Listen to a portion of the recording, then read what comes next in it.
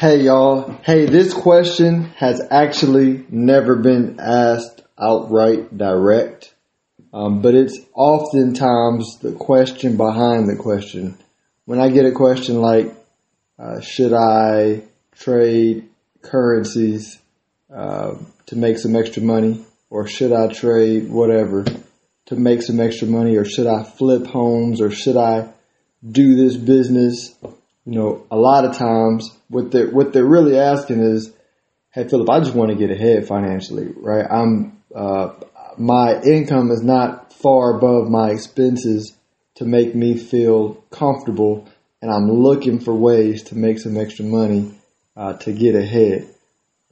The good part about that, if somebody asks that question outright direct, or when I basically help somebody clarify that's what they're asking, then it needs to become a burning desire, right? Until you want that more than anything, then it's going to be really hard to get there. A lot of people are floating through life ignoring the fact that the longer they don't solve this problem, the harder life gets, right? The longer that you don't execute a plan on paying off your debt, saving some money, the longer that your income is not far above your expenses, or in some cases, below your expenses, the worse it gets, right?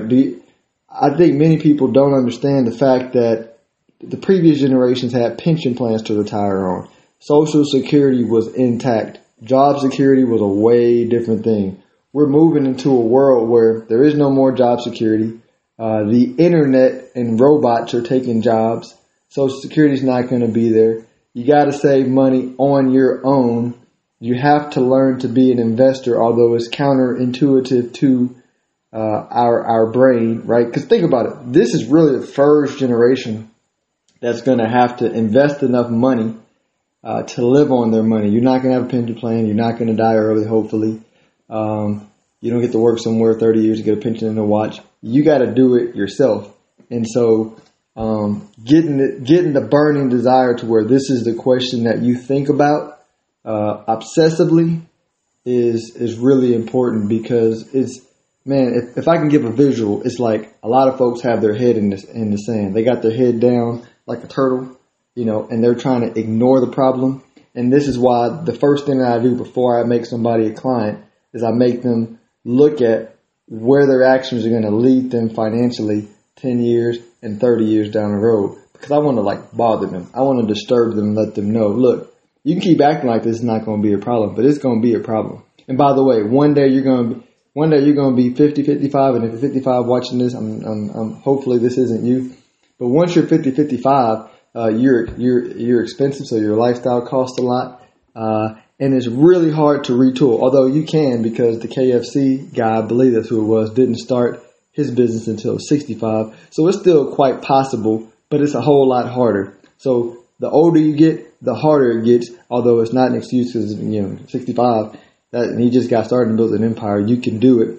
But you got to get serious as soon as possible on this. Now, let me go back to answering the question while I'm building this up. How do you get ahead financially? You got to get the burning desire first. And then what that does is free up your mind from clinging to a lifestyle that you may not be able to live, right? It's a lot of times I encourage people to do something crazy like sell their home and use the equity to pay off credit cards. Or they don't want to do that. They need to find extra ways to make extra money, right? Go some not sleepless, but sleep a little for a few years to stack up their money.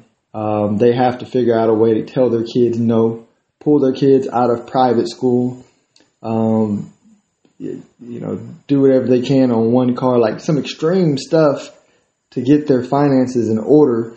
And you only got to do it for a few years. And most people think, oh, I got to do some extreme things forever. No, you just got to do it a few years to where you can get that income and expense goal in line. But you need to first be willing to do it and be willing to shake off any hard thing that it takes to do. We've had to do some uncomfortable things. Been an entrepreneur my whole time. Really, I've never worked for anybody outside of the jobs that I had in college, and so and everybody else who I know who's where I want to be financially, basically like said no to some short-term comfortableness to get to where they're going to go financially, but they had that burning desire first, right? And I'm getting back on that burning desire, y'all, because once you have that, then you're willing to do whatever it takes. If it requires you moving in with family to save some money, you'll do that. If it requires you to sell a lot of your possessions on eBay and Amazon to raise some money to pay off some stuff, you'll do that. In the day of the Google age, like there's no shortage of ideas on what you have to do to find some extra money and get that income and revenue in line. It's a matter of what you're willing to do, right? How, I don't want to use the word desperate, but how burning a desire is it for you to get it done? If like anytime that you've done anything that's been super great, think about it. You've had this burn desire and people say, well, I'm not that creative. Well, you're creative when you want to figure something out. Like we're creative when we really want something. And so you got to ask yourself, do I really want to get ahead financially? And then understand that it's going to take some patience, but it's not going to take forever. When I build financial plans, the hardest part is the first 12 to 24 months to get adjusted to the new normal. Then once you get adjusted and you start seeing the benefits, debt being paid off, money being saved up, well then a lot of times you don't really want to turn back to the overconsumptuous life that you had before. You want to keep that cushion. You want to keep that money. You want to stay out of credit card debt because you love the feel of freedom, right? And that's really the trick, right? The trick that I really try to get people to do is I talk to them about what they can do 5 and 10 years from now when the plan is executed. But the real trick is I realize, like, once they get there, then they realize, they start thinking, well, man, every dollar that I spend on stuff that I may or may not need is money that I won't have 10 more years from now, right? And again, like, I'm not telling everybody to be frugal forever. You can do whatever you want to do as long as you're on track with where you want to be.